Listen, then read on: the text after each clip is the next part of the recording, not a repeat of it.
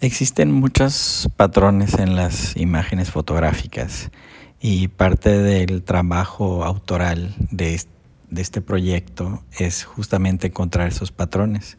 Al no ser yo el que hacía las imágenes, mi trabajo como artista es descifrar por qué se hicieron estas imágenes y cómo se hicieron técnicamente, compositivamente. Entonces eso pues te lleva de alguna manera a buscar muchos detalles de los patrones que existen adentro de las imágenes. Por ejemplo, buscaba cómo se colocaba el cuerpo en el cuadro fotográfico, cómo había una composición de luz, el fondo respecto al cuerpo, el ritmo de cómo están colocadas las personas en la imagen fotográfica contra el fondo.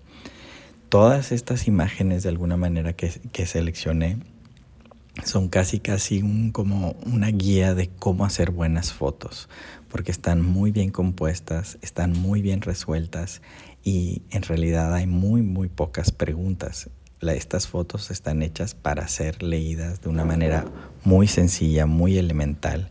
Casi el conjunto de las imágenes pudiera ser como este típico libro que existe for dummies, que te enseñan las cosas muy básicas de cómo hacer algo, ¿no? Y aquí si leemos estas imágenes, son una guía perfecta de cómo hacer fotografías buenas.